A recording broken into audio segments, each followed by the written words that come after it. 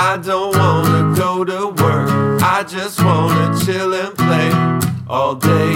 Look 'em dead in the face and say, I wish I could just be still asleep while you work. Welcome back to more of Season 4 of the Jobs Below podcast.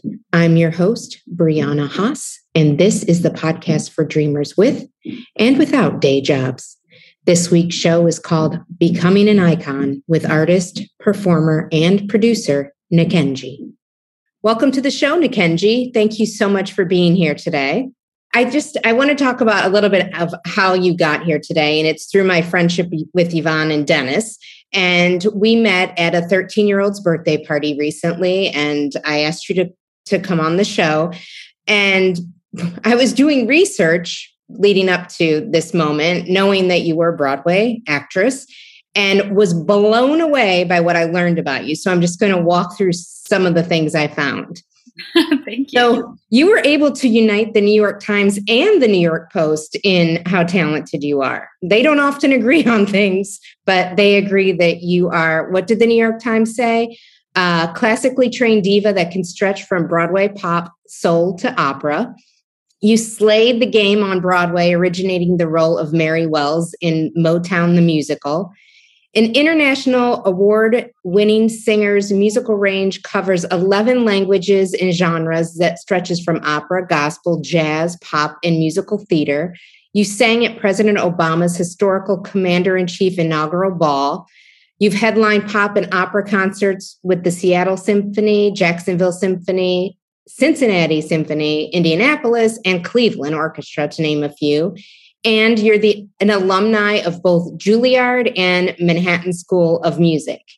Now, I've had a lot of guests on here, and I got to say, I'm a little intimidated today. That was a mouthful. Yeah, it is. And look, I have a lot of stuff on my resume, but nothing that measures up to not one single bullet on yours. So again, welcome to the show. Thank you so much. super excited to talk about your journey, what you're working on now, because I know you've got some exciting things coming up, but definitely want to talk about your path to today. But before we get started, I pulled a quote, and I want to see if you know who said this quote, because we'll be talking about this person later. If one person in 1,000 criticized me while all others cheered, I didn't hear the cheers. Do you have any idea who said that quote? I don't. Dorothy Dandridge. Oh my gosh. Yes. The legend, I'm in awe of her. Everything that she does, everything that she has accomplished. Yes. That is an amazing quote. I can't believe I didn't know it. Well, I mean, Shame on me. I didn't expect you to know all of her quotes, and we'll talk later about why you are very familiar with Dorothy Dandridge.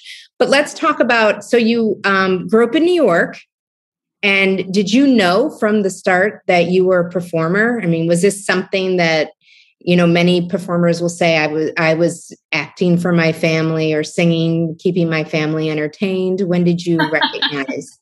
Well, it wasn't music was a way of escaping a lot of things that were happening in my personal life. And I'm very, very blessed that my mom had put me in music at a very young age. When I didn't know about singing until I was 10, but I definitely was exposed to dance and piano at a very young age, at 3 or 4. And that was only because they were just trying to keep me out of trouble and keep me, not bouncing on the ceilings, because I had a lot of energy, and the doctors were just like, well, here's some pills to calm your child down. And my dad was like, I'm not giving pills to my child, And so they decided that they were going to focus that energy into the arts. And, my mom was definitely, she was a songwriter, not a accomplished songwriter, but she was definitely coming from a world where she had a brother that was in the business. And so she was trying to kind of break into that world, but was very practical and, went into business instead. So I feel like, and she also had a great voice. So I feel like if someone had really pushed her in that direction, she would have been very successful in that career. But at 10 years old, I started singing, and I was very confused at that age because my parents were getting a divorce, and, they the typical thing that New Yorkers do now is go to therapy. So I was in therapy at 10 years old and talking about my feelings, and the therapist telling me how it's not my fault and all that stuff. And I was really a depressed little girl at 10, and I was playing the piano for auditions for our class play, You're a Good Man, Charlie Brown, in 5th grade at PS 95 in the Bronx. And my teacher heard me singing during one of the breaks, and she was like, "Sing that again, Kenji." And it was this song, "Poor Sweet Baby," that everyone had to learn, and it was from Snoopy. And I did, "Poor sweet baby, poor, poor, sweet, sweet baby." She stopped me and she was like, "You are playing the role of Patty." And I sang on top of the piano in the auditorium, got a standing ovation, and I realized that if I had something special, that I can make all these people happy. This was something I wanted to do. And that was just a game changer for me, because that entire year of being 10 years old, thinking like I had the worst life ever because my parents were divorcing, that I was able to have music to turn to. Well, that's so nice that you did find that outlet, because so many other children going through that, A, parents wouldn't have put them in therapy, and B, don't necessarily find something that they love that can help take or ease the pain, right? Mm-hmm. Mm-hmm. Yes. I think sometimes, we always question like the steps in our journey, like, why is this happening? Why, and I almost feel like, everything happens for a reason, right? I'm not saying that like my parents had to get divorced in order for me to find the outlet of music, right? But that definitely was a game changer in the next chapter of my life, that I realized that I had a purpose, and for me, it was music, and that purpose allowed me to really feel completely fulfilled, and not feeling that there was a void inside the middle of my heart, and not being able to fill that void. Well, and living in New York, there's so much opportunity when you recognize you have a talent like that. So talk to me about, did you perform throughout your, middle school, high school? Oh, honey, yeah, it was over after that. Like, my mom was like, "What?" She was practicing. She has, in all of her rights, she can say that she was officially my first vocal teacher, because as soon as she had no idea that I could sing.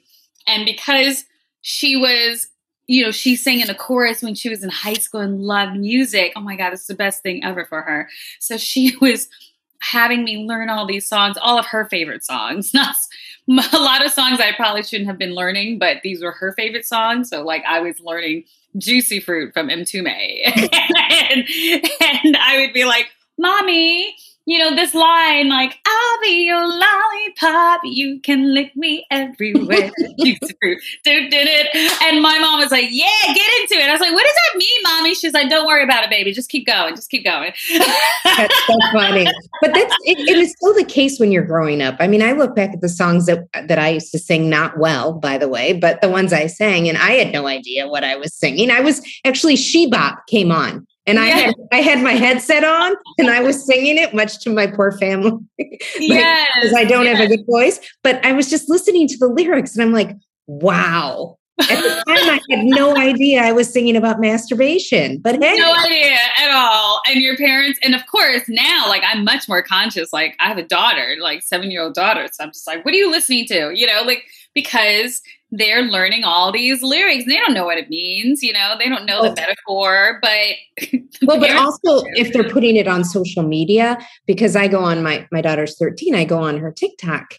and I see what kids are putting on there. And again, I don't think they're really, when they're dancing, really paying attention to the lyrics. And I'm like, before she uploads, I have to review it because I've caught a few where I'm like, nope. Yeah, exactly. They're just listening to the beat, the music sounds great, and they're off. And it becomes like a TikTok phenomenon. And then, heaven forbid you try and forbid them not to listen to it. They're like, well, why? And then, of course, you have to break it down.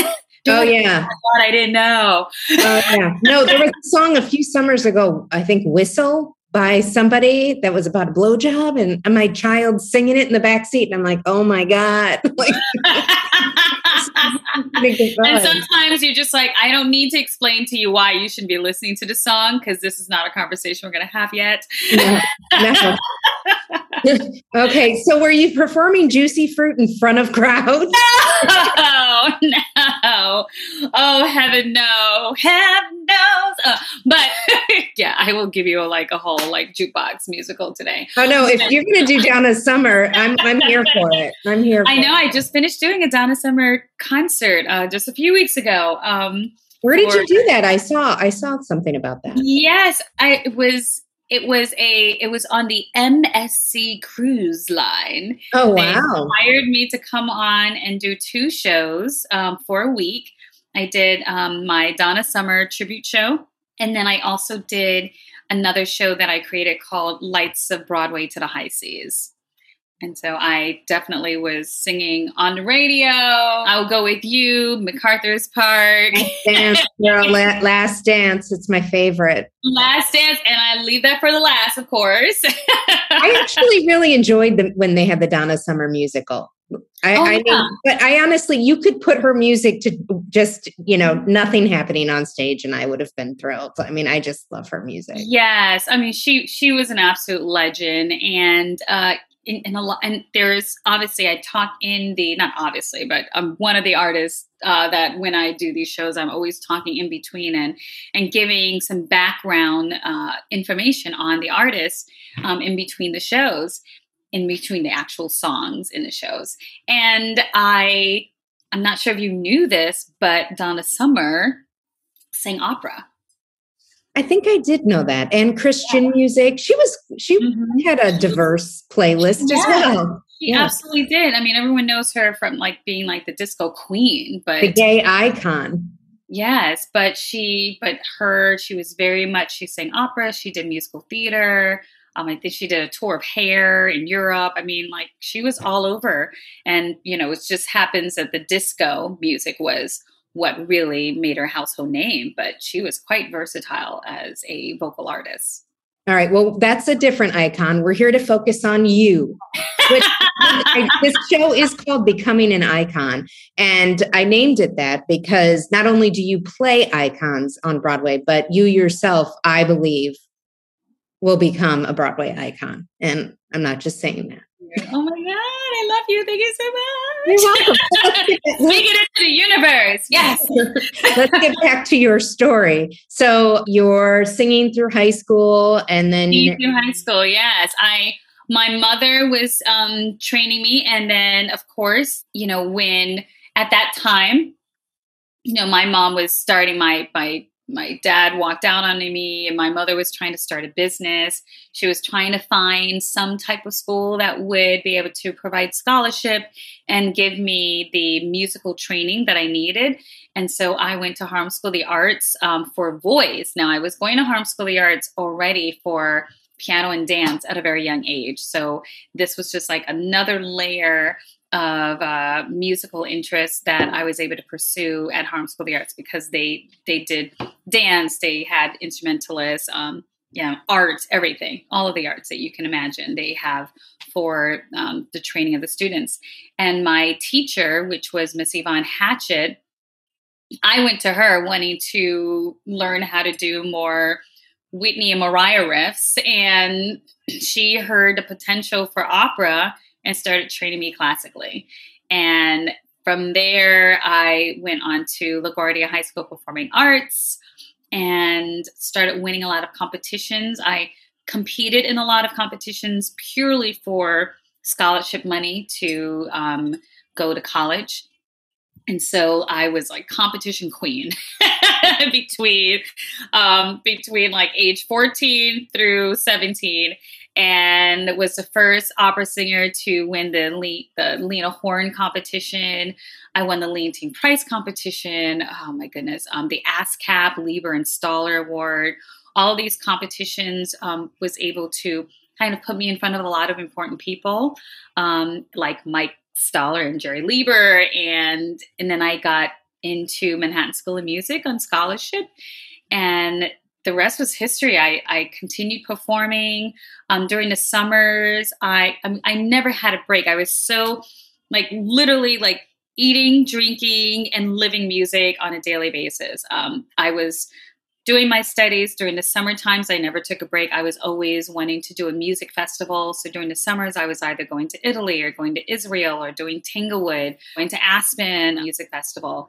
And then I went to Juilliard for my master's degree and continuing the summer type thing, like always performing during the summer as a student, because the roles were normally for opera, the main roles would be given to the master's students. So during the summers would be my opportunities to actually learn and perform a role, because that was a little more open to anybody who was auditioning for it. And so by the time I graduated from Juilliard, I had already done a multitude of different roles in operas in, Israel and Italy. And I had done a JOC production because Frank Cassaro was like, no one can do this role except for Nikenji. And it was like a big drama thing, because we're like, no, it should be going to a JOC. And JOC was like the professional school at Juilliard. And they're like, she's a master's student. She should be singing chorus. And he gave me this role in Nino Rota's Italian Straw Hat. And then I got reviews with Opera News. And then soon after that, I was immediately singing at City Opera and singing at Virginia Opera and Seattle Opera. So it was nonstop. Like I was like very like opera. And that was like, I never took a break at all, because I loved it so much. I was going to say, it probably never felt like work though, right? No, it was fun. I was like, ooh, I'm going to go to a different festival this summer and I'm going to do Despina and Così fan tutte. This will be great, And yeah, this was fun. And also I'm born and raised in New York. So I was going to school in New York. So my exploratory life was happening during the summertime.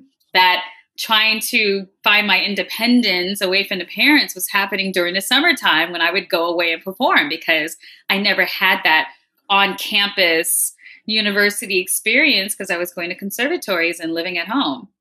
Well, I have to say, having grown up in Ohio, had the on-campus experience, I don't know. I just feel like living in New York City is such a bigger life experience, and all the travel that you were able to do, just living here and being around all the languages and being exposed to so many cultures is such an education. More than anything, I'm glad that I can give that to my daughter, because I know when you and I were talking earlier about the 11 languages that you sing in, which we're going to talk about. When growing up in Ohio, I mean, for me, it was like what they offered at school: English, French, and Spanish, and German. But like, you weren't exposed to any of that. So it was, you learned it in school, but it wasn't like I walked outside and heard people really speaking those languages.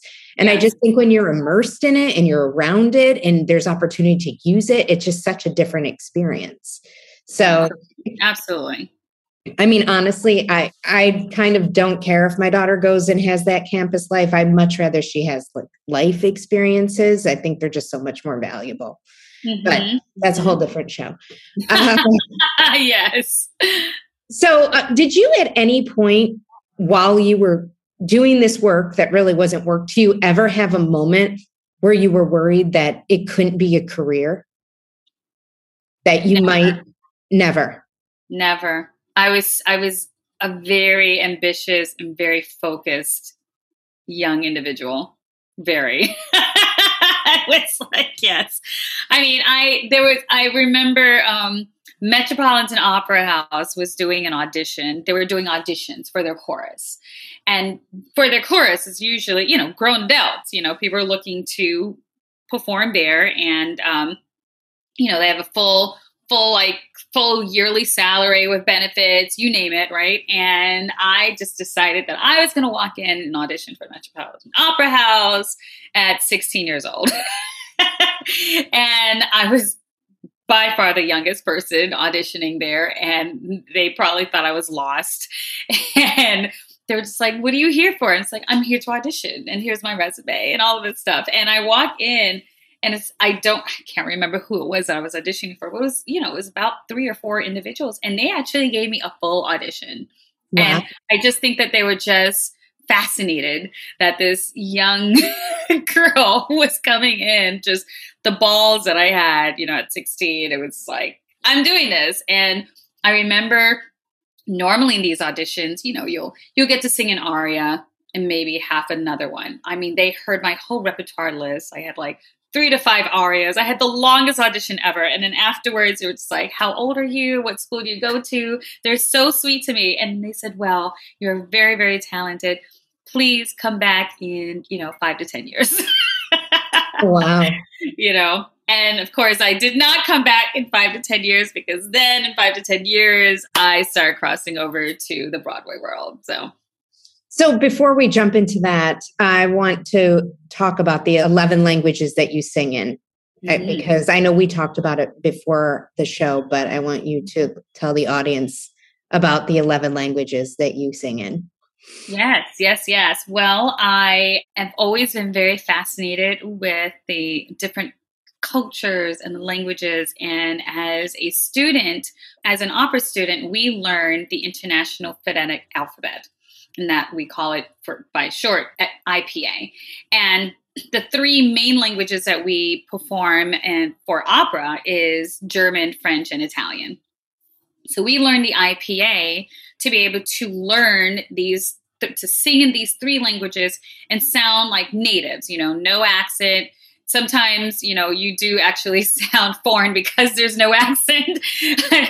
A lot of these countries, they identify the accent, what region you're coming from. When you don't have an accent and it's absolutely pure and perfect, then you're like, okay, you're a foreigner as well. So sometimes you can't get away from trying to sound authentic. But we, with Manhattan School of Music and Juilliard being like the top universities, like literally in the world, we got the best coaches we would learn the IPA. We'd get coachings on the different languages. We'd have specific coaches that would specialize in each of these languages that were native speakers. And I was also very interested in contemporary music, and a lot of the contemporary music that I would do were coming from other, languages, not just the 3 top languages, but like there was an opera based on Nelson Mandela's life, and that opera was in Zulu. So then I would learn how to sing in Zulu. There was a piece, Alessandro Iglesias, and he wrote a piece in Quechua because he was from that region of Peru.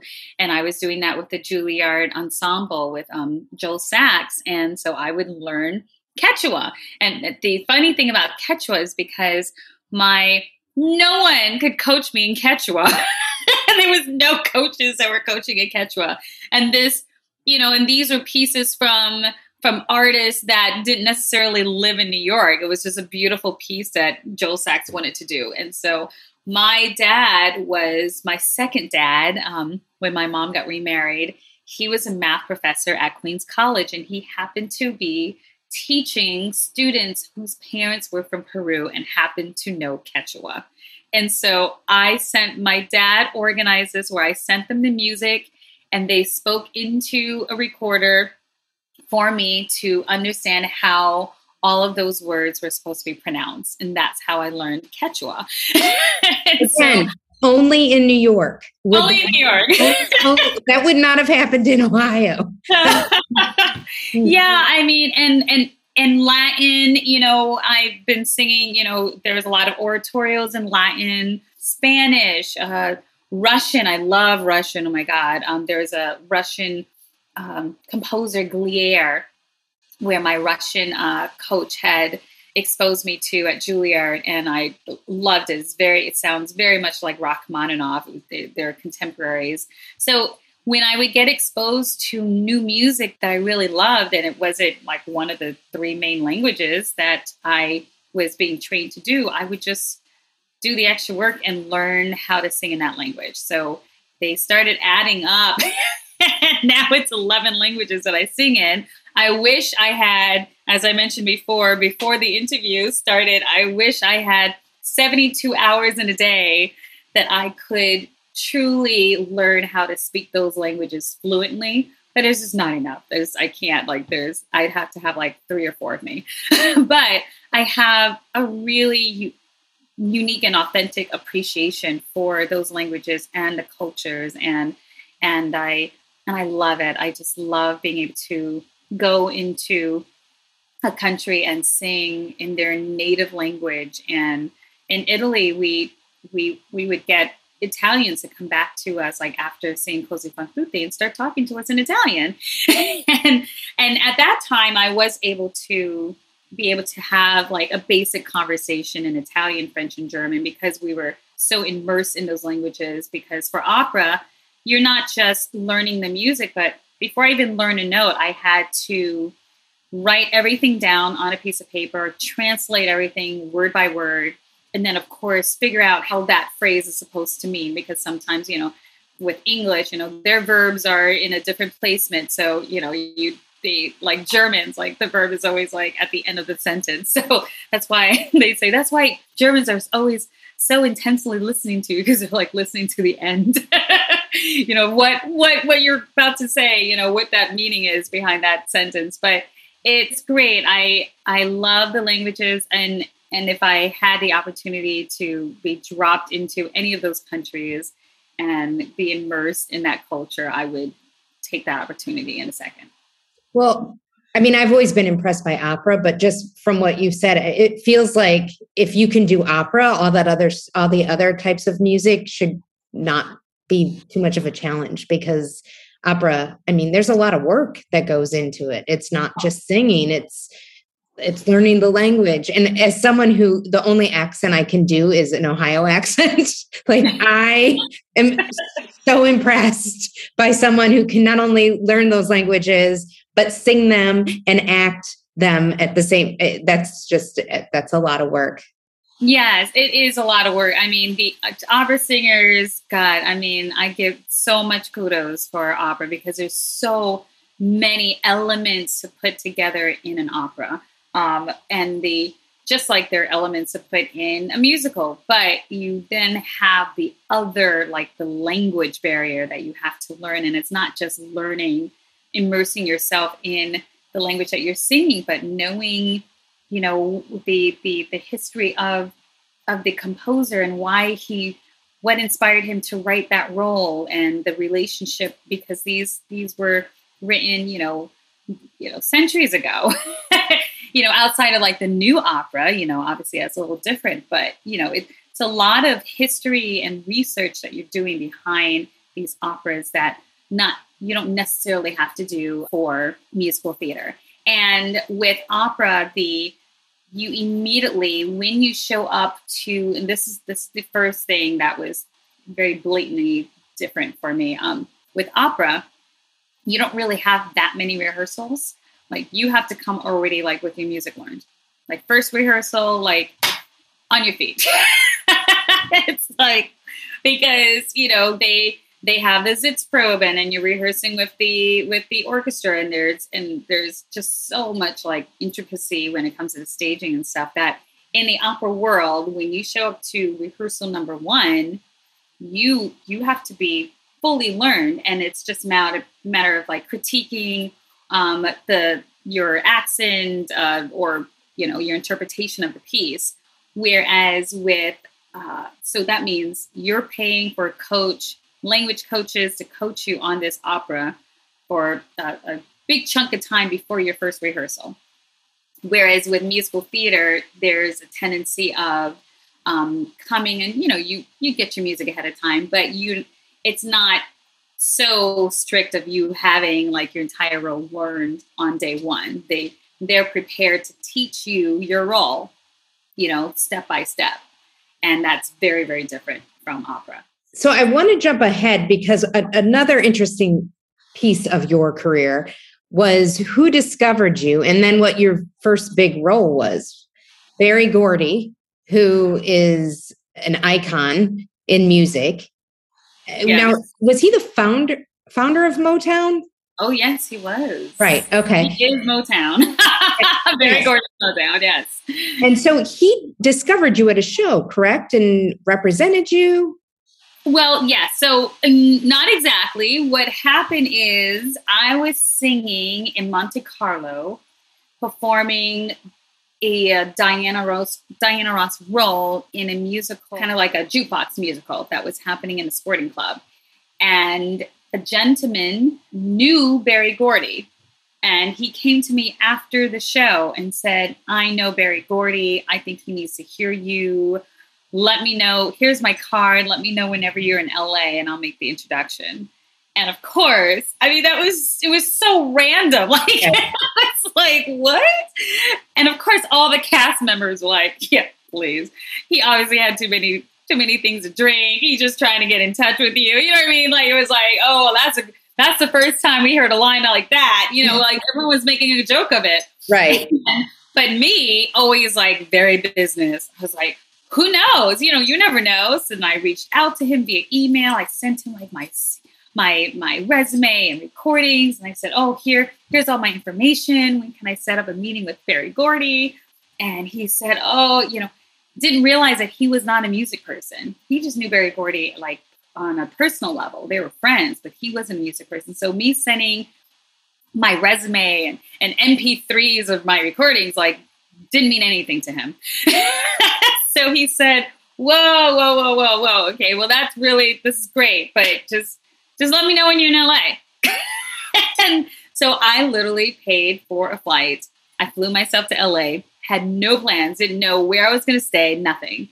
I just took a flight to LA, landed. As soon as I got off at LAX, I gave him a call and I said, hi, I'm in LA.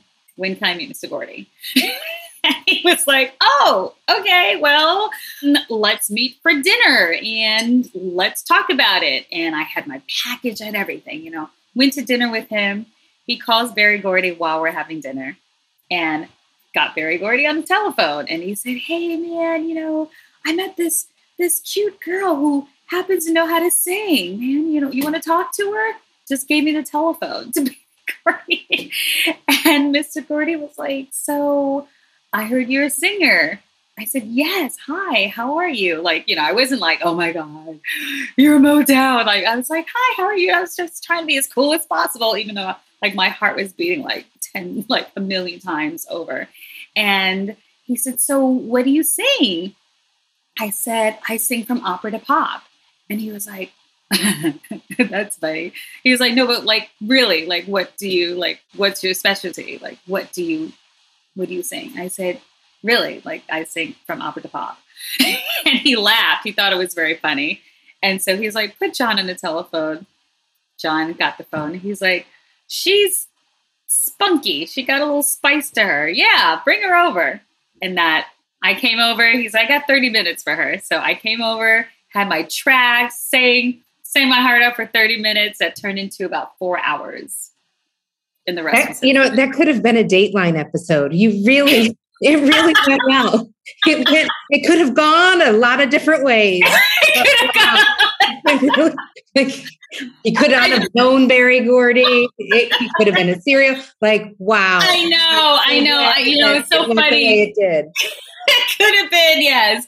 I have a feeling like it's so weird because there's a lot of things that have happened in my life that could have been, and somehow I just feel like the universe is just not just, just God, just having a protecting shield over me and just making sure that everything was okay, because there's a number of situations that could have gone a whole different way and it didn't. And in this case, this was absolutely a game changer changed my life forever, because I was working with Berry Gordy. He became my mentor. And then we did Motown together. But before Motown happened, the reason why I sang for President Obama was because of Mr. Gordy. He's the one who set that up because I was his protege, and I flew in a private jet with Berry Gordy and Smokey Robinson to DC and had like an experience that I will never, never forget in my entire life.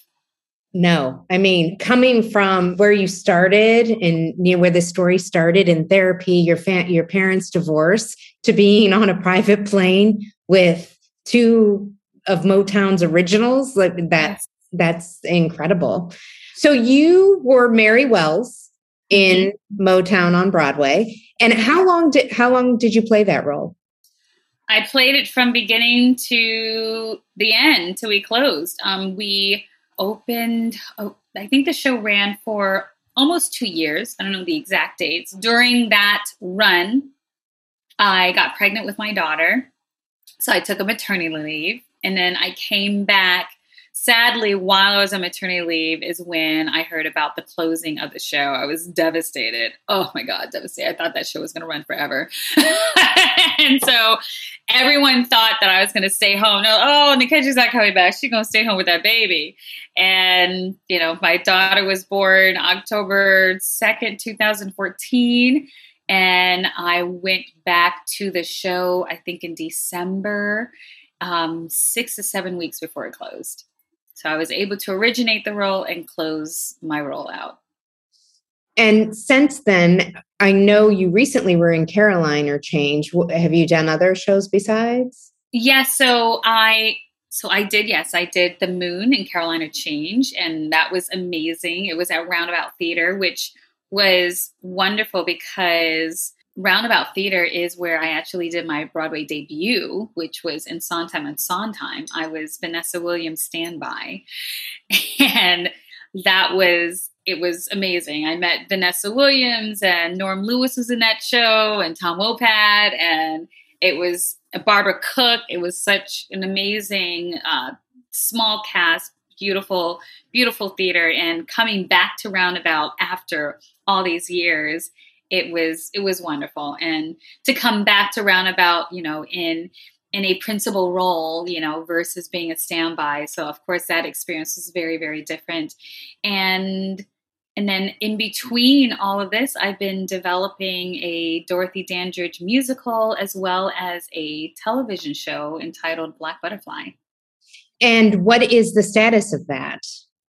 The status is that we have some amazing networks that are interested in Black Butterfly. So we are in the midst of finding talent to attach to the show. And that's what we're doing right now.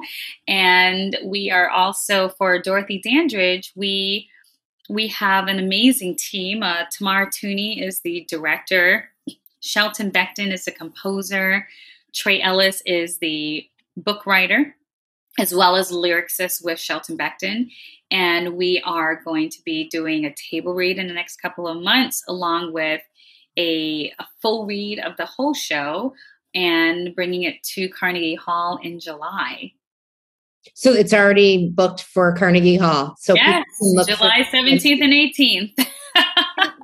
Was it supposed to happen in 21, and because of pandemic, did it get pushed, or was there something else I saw when I was reading on your website? There was something that was going to happen in 21 that may have been pushed.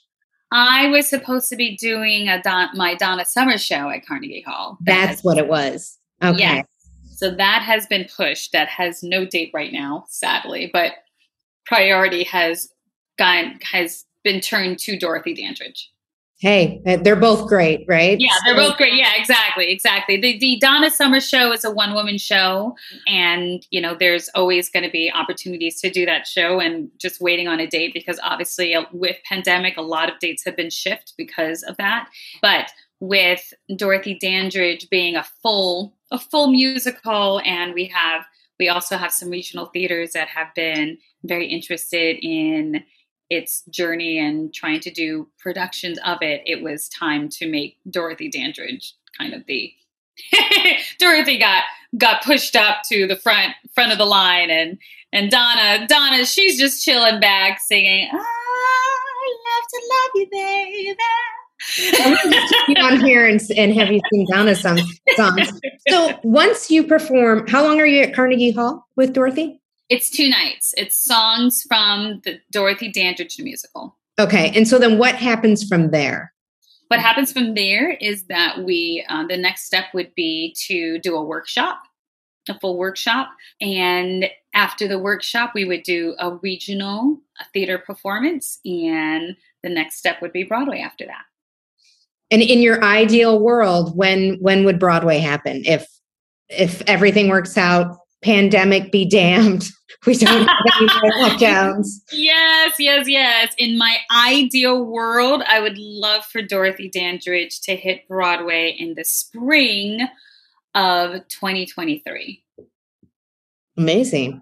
Well, look, lady, given what has come your way and how things have worked out, I fully expect to see your name in lights along with Dorothy Dandridge. So I hope for the best and I wish you the best. Thank you. Thank you so much. But before we go, I always play a game with my guests. And so I have one for you. Excuse me. It is called Some Things About Mary. And it's trivia about Mary Wells because I want to see how much you know about the icon that you played on Broadway. Are you ready? Oh my God, I didn't know I was going to be tested. Wow, okay. Are you ready? Okay. Growing up in Detroit, do you know which 2 illnesses she suffered from as a child? And if you obviously didn't play her as a child, so you might not know this. So I just know about her lung cancer. Okay. Well, that was as an adult, yes. As a child, she had spinal meningitis and tuberculosis. Oh, wow. Oh. Yeah. Now, her life, reading it all in a few paragraphs, it was pretty sad. It was impressive, but also very sad. She went through a lot. Yes. So you must know her first hit song. Yes. My Guy. Now, that's the biggest. The biggest. Oh. Bye Bye Love. Bye Bye Baby. Bye Bye Baby. Yes. Bye Bye Baby. Bye Bye Love. Yes. She sings that. Those are the lyrics. Yes. Okay. You know who, and I think you actually know this person, who the up and coming writer was that she worked on with The One Who Really Loves You? Smokey Robinson. Yes. Your friend from the private plane. Yes.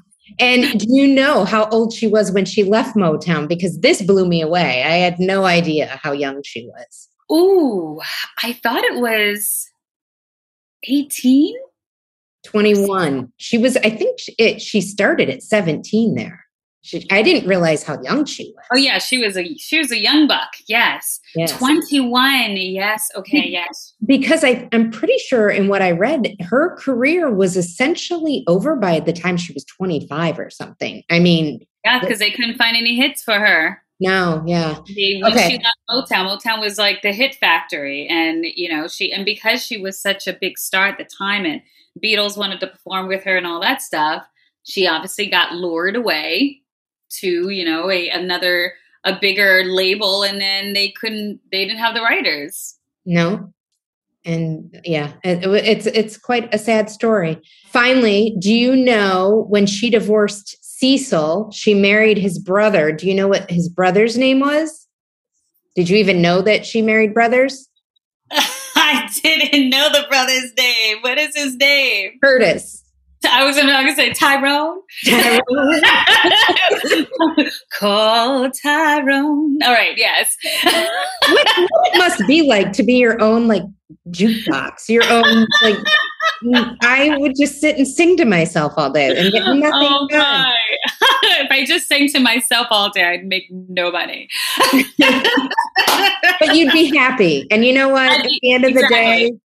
At the end of the day, exactly. Well, Nikenji, do you want to leave us with your social media channels? Absolutely, yes. I am Diva Nikenge, which is DivaNkenge.